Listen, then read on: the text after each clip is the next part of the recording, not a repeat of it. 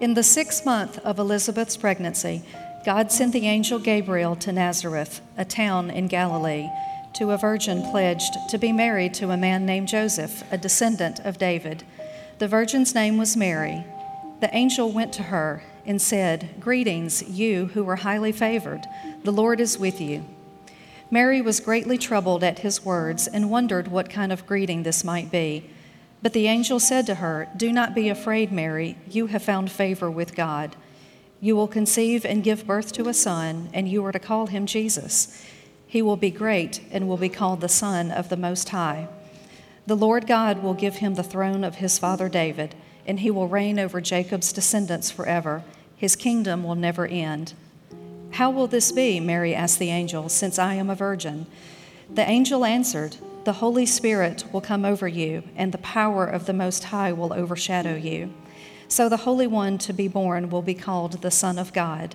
Even Elizabeth, your relative, is going to have a child in her old age, and she who was said to be unable to conceive is in her 6th month, for no word from God will ever fail." "I am the Lord's servant," Mary answered. "May your word to me be fulfilled." Then the angel left her.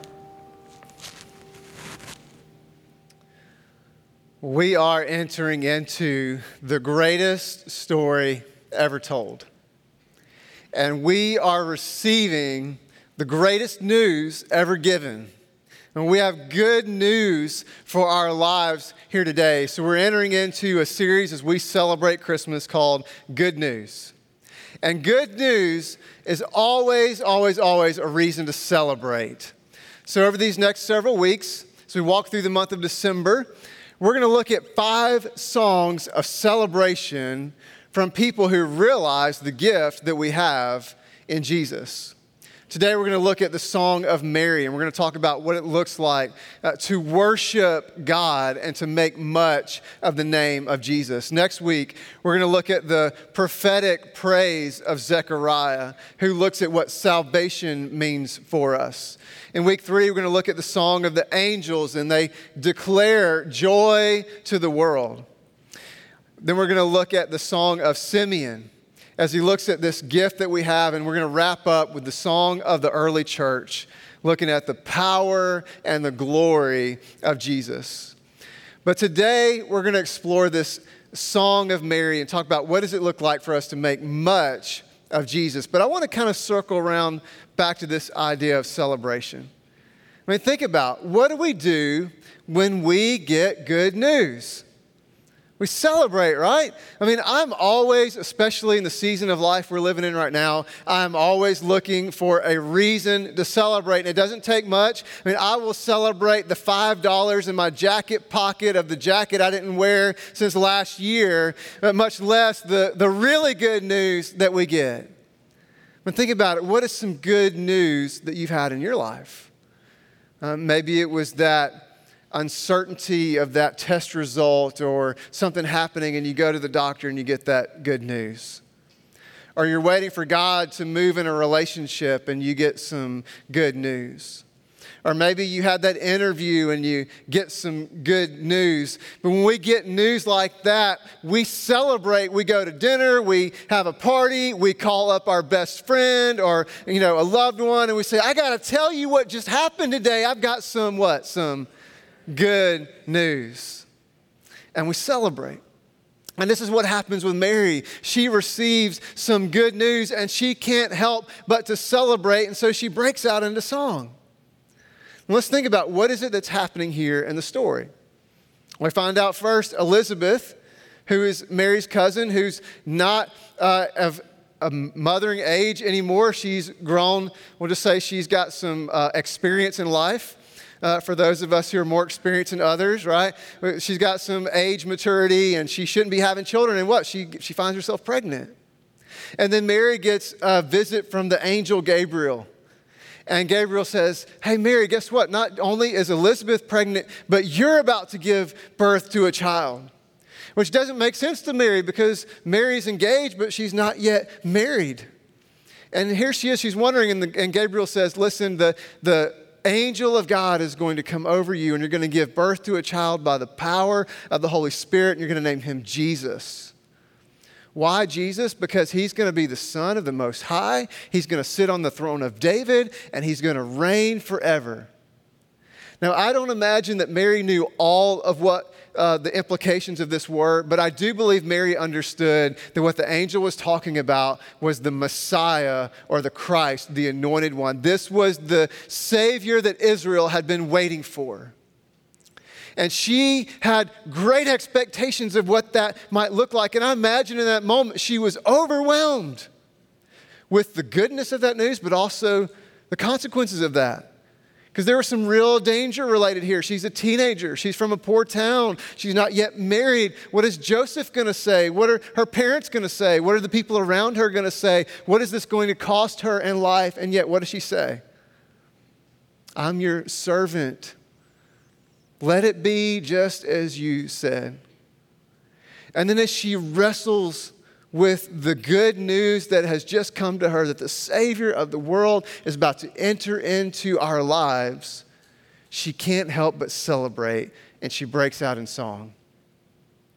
Now, this song that we're going to look at is called the Magnificat, the Magnificent, right? Because in verse 46, she uses the phrase, megalune kurion, the greatness, mega, the greatness, the awesomeness of the Lord. And she says, it's often translated in our Bibles, my soul magnifies the Lord. She makes much of Jesus, and that's what we are invited into as well. What would it look like day to day in our lives because of the good news we have to make much of Jesus? So let's take a look together. Luke chapter 1, verse 46. And Mary said, my soul glorifies, or your Bible might say magnifies the Lord. And my spirit rejoices in God my Savior. There's a reason to celebrate here. I'm rejoicing, for he has been mindful of the humble state of his servant. From now on, all generations will call me blessed. For the Mighty One has done great things for me. Holy is his name. His mercy extends to those who fear him. From generation to generation, he has performed mighty deeds with his arm. He has scattered those who are proud in their inmost thoughts. He has brought down rulers from their thrones, but has lifted up the humble. He has filled the hungry with good things, but he has sent the rich away empty. He has helped his servant Israel, remembering to be merciful to Abraham and his descendants forever, just as he promised our ancestors. Mary can't help but to celebrate because of the good news that she's been given. Right? As a matter of fact, this is the greatest news ever given. And she can't help, but she's just got to praise and she's got to worship God. And here's what I think is so key for Mary, is that with all the things happening around her, she focused in on the message of the good news that was given to her. I don't know about you, but I know for me, so much of my life, I'm tempted to be distracted by other things that claim to be good news. I mean, especially the season of Christmas. I love Christmas. This is far and away my favorite time of the year. I love everything about it. I love the lights. I love the Christmas movies. I love the Christmas songs. I love the parties, the food. I love everything about it. And those are all wonderful, great things, but sometimes they can be a distraction if they become the main thing. Or think about the other things in our world that we can get so focused on that are not the main thing. We think about, money, and we think about things that we can buy, and we think about experiences. And we can get so tied up in all of that stuff. Or we think about, the people that we look up to and the people that we're fans of and those musicians or those athletes or those actors. Like, I will tell you, easily for me, just a confession moment, if Tom Hanks were to walk through that door right now, my heart's going to start beating fast and my mouth's going to dry up, because I'm going to get distracted by somebody that I'm a fan of. Somebody called me out on that after the first service. I'm just going to die on that hill. Right? Tom Hanks, the greatest actor of all time. You can disagree. That's okay. But here's the thing, guys. Is that we get so fixated on stuff that breaks and gets lost and we lose. We get fixated on people that we get to be around who may not even know our name when the creator of the universe is calling us by name and says, I want to do life with you. What would it look like if, just like Mary, we focused in on that greatest gift that is given to us? And what is that gift? It is the gift of salvation that comes through Jesus, who's come into the world, Emmanuel, God with us, who's come to do what you and I can't do, who's come to save us from a problem that we couldn't fix of sin and death. And heaven is literally being brought to us. Jesus is the bridge between heaven and earth. He is the one who's come to bring the power and the love and the mercy of God. And he brings heaven to us, and he's bringing heaven to come into us. And the evidence of our salvation is when heaven gets a hold of me and my life begins to change. And I begin to experience all the things that we focus on at Christmas: love and joy and peace and hope. And God is giving us an invitation to receive the gift. Now, what I want to ask us to think about this morning is, what would it look like for us to position our hearts that we could receive that gift? And I believe that God is giving us an invitation through this song of Mary, this celebration of Mary, that we can open our hearts to receive.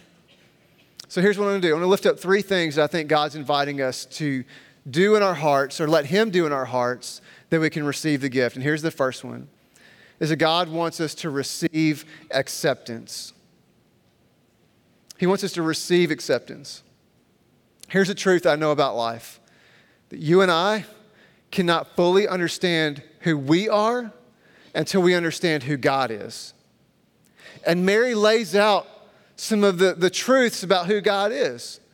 And she walks through this celebration, this song, moving from God's power and glory to his love and mercy. She starts off and she says, my soul magnifies the Lord. The Lord meaning he's in charge. He is sovereign. He has a plan in the world.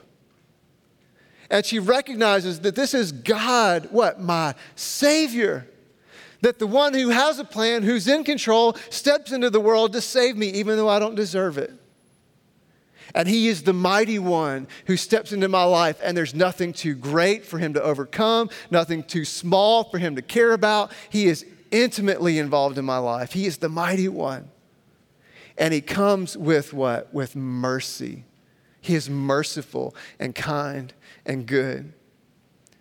God wants to step into my life. Look at what Mary says. Verse 46, and Mary said, my soul glorifies the Lord, and my spirit rejoices in who? God, my Savior. For he has been mindful. In other words, he's recognized me. He's paying attention to me. He looked at me. He came for me. And then later she says in verse 50, his mercy extends to those who fear him from generation to generation, including you and me. That when we come in awe of God, he comes not with judgment, but with mercy. In other words, this all-powerful, amazing, glorious God wants to be my personal God. And he comes with mercy and kindness. He wants to be my Savior. He wants to get involved in my life, not just be around my life, but be in my life. And he's offering a gift with that, a gift of worth and value and purpose. And please hear me on this. Every single one of us in this room, watching online, watching from wherever you are, whenever you are, we are all looking for worth, value, and purpose. And we look all around us. We look at our jobs. We look at our money. We look at our popularity and relationships. And not one of those things can give you the worth and the value and the purpose that we are all looking for. Everything in this world is shifting and changing and unreliable. It can be taken away in a single moment. And the God who was, who is, and will be forever and ever and ever is saying to you, you matter to me. This is the whole point of Jesus being born. If Jesus never did anything else, the fact that God took on flesh is his unending, undying declaration to you that you matter to me. That I left the throne of heaven to come to you because you have worth and you have value and you have purpose to me, and nobody can strip that away. And God says, you are my child. You're my son. You're my daughter. You belong to me. And when I receive that acceptance from God, and I know who I am, and can be set free from this race and this trap of trying to find it in people and places and things around me, when I can be set free from that and rather bring strength to it rather than trying to get it from it, I am inevitably moved to worship just like Mary. When Mary realized, my God has been mindful of me, she couldn't help but to worship and celebrate and make much of Jesus. The same is true for you and me. But to get to that place, we have to realize our need for that Savior. And so here's the second thing that God invites us into, is he wants to dismantle pride. He wants to get us to a position in our minds, our thinking, in our hearts, our feeling, in our souls, our will for life. He wants to get us to a place where we recognize every moment of every day, every breath, I'm in desperate need of God. Look at what Mary says. She sings this song of praise. She says, he has performed mighty deeds with his arm. He has scattered those who are what? Proud in their inmost thoughts. He has brought down rulers from their thrones, but has lifted up the humble. He wants to scatter the thoughts of the proud. He wants to lift up the humble. That he wants to get us to a place where we recognize that I'm in need of the mercy that God gives. I'm in need of the grace that God gives to me.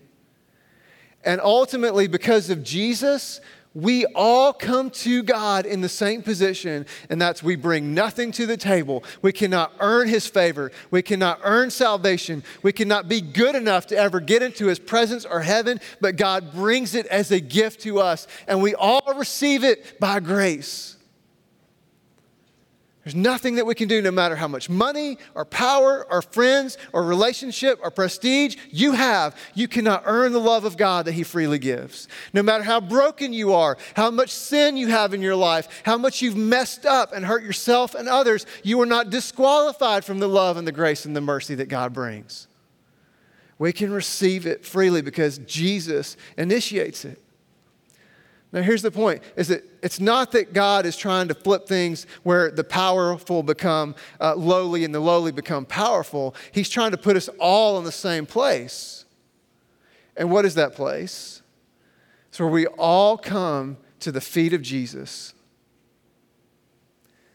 declaring either by choice or at the end of time, by the glory of God, all will say, Jesus is Lord.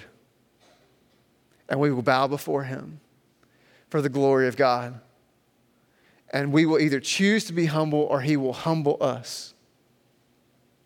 But here's the thing, is that God is not trying to hit us with his hammer of judgment. He is coming to us with his kindness, his love, his mercy. Look at this. She says, he has scattered those who are proud in their what?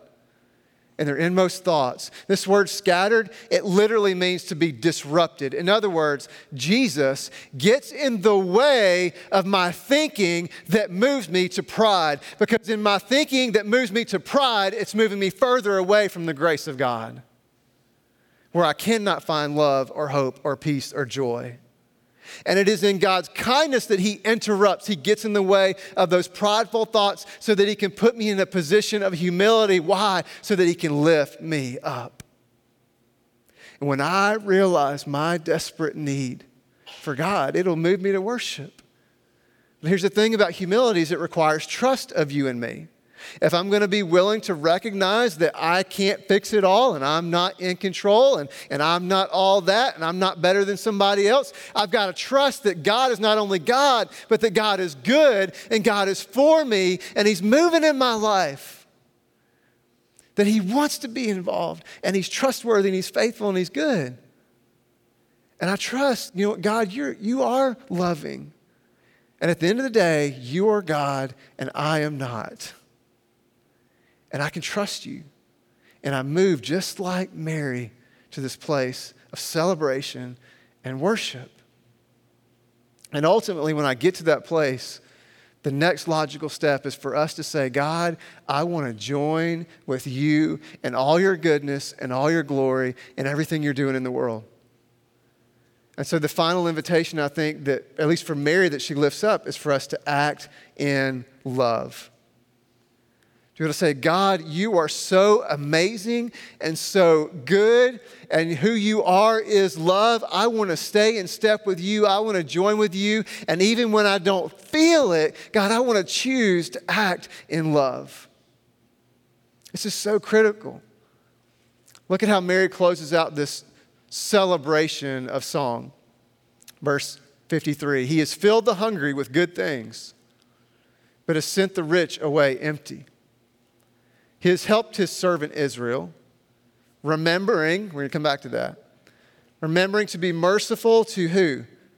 To Abraham and his descendants forever, just as he promised our ancestors. Mary is celebrating the good news that God is a God who always remembers his promises. This is the good news, that God has made a promise to save us from sin and death, give us hope of eternal life, to bring heaven to earth in his son Jesus, and he followed through. What was the promise that he made to Abraham? I want you to go back this week and read Genesis chapter 12. Specifically, the first 3 verses. God calls out to Abraham, and he says, Abraham, you are going to be the father of many nations, as many stars in the sky will be your descendants.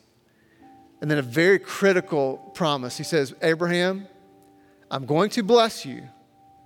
And we all like that part. I'm going to bless you so that you'll be a blessing. This is the good news, that God wants to move into your life. Remember, Jesus comes to the world as an expression of God's love for you. You matter to him. You're something in God, his love for you, that nobody can take away. And God wants to move into your life. He wants to bring protection from harm, from evil, from brokenness. He wants to bring provision physically, emotionally, spiritually. He wants to provide for you in your life. And he wants to bring his presence. He wants to do life with you. He wants to live in you. This is the blessing that God gives. But he gives that blessing to you so that it can move through you. To that person in your life who needs a message of hope. They need some good news. Maybe work is a disaster, or their finances are falling apart, or a marriage or some other relationship is in shambles, or then maybe they're walking through addiction or sickness, mental illness, or some other kind of brokenness, and they need some good news. And God has brought good news to you that it can move through you to others. See, the logical conclusion, when I recognize the greatness of God and the act of love that came through Jesus, is that I move to worship. To me, the most ludicrous thing in the whole world is to just kind of be apathetic about it. Either reject him, or he is the God of gods, the Lord of lords, the King of kings, who is Savior of all, who's come to bring his mercy and kindness and love into your life. There is no middle ground. If he is who he is, then we have to come and bow down and celebrate and worship and praise him. And the greatest act of worship we can ever have is to say, God, I want your heart in mine. Your thinking in mine, your will in mine. As you are, I want to be. And so as you act in love, Lord, may I act in love. And to look around and say, what are the needs that I can meet for folks? Just in my world, the physical needs, emotional needs, spiritual needs. How can I reach out in the name of Jesus? Because the name of Jesus has power to it. and we can offer that gift to others. I want to be like Mary. I want to make much of Jesus. I want to realize my worth and value in him. I want to realize my dependence on him, and I want to join with him to make a difference in this world. All of it to say much about Jesus. Because Jesus has no rival. With Jesus, there is no equal. With Jesus, there's no second best that comes close. It is Jesus alone. He is the mighty God. He is the Savior. He is the one who comes in mercy. And so we come to him and we make much of him. I hope and I pray for me and for you that this is what we make every single day our Christmas celebration about, is a declaration of praise for Jesus. And so here's what I hope that, and I would encourage and challenge us to be about, are these next, 20 days as we come to Christmas. I want to invite us to praise him at your work, in your car, at your home, to sing songs of praise, to celebrate him, to just tell him how amazing he is, to put him at the forefront of your life, to act as Jesus would act in your work, in your home, in your neighborhood. Praise him with everything that we have. He is good. I want to invite and challenge and encourage us to worship as a community. Y'all, this is so important. We do not come together to worship just because we might get something out of it or see somebody or they might get out. No, worship is about God and bringing glory to him. And when we come together in the name of Jesus as the body of Christ, we bring glory to God. It matters. COVID or no COVID, it matters that we are the body of Christ to worship and glorify him. And then we, as an act of worship, we give to him. We give our money, our tithes, our offerings, but we give our time and we give our prayers, we give our commitment, we give our love, we give our resources, our talents, our spiritual gifts, all of it poured out, pouring it to God as an act of praise and worship to glorify, to make much of Jesus. I hope and I pray that that's what our Christmas celebration is about. Enjoy the gifts and the lights and the parties and the songs and the movies and all of it. It's great. But let us not make it a distraction about that one name that is above all other names. The greatest gift ever given, who is Jesus. So if you'll stand, we're going to close out with a final song. Each and every week, we open these altar rails as they are open today. You can come and pray here. You can wave one of the pastors over if you'd like us to pray with you. You can pray in your seat, pray at home. But I specifically want to ask you to wrestle with one of two things.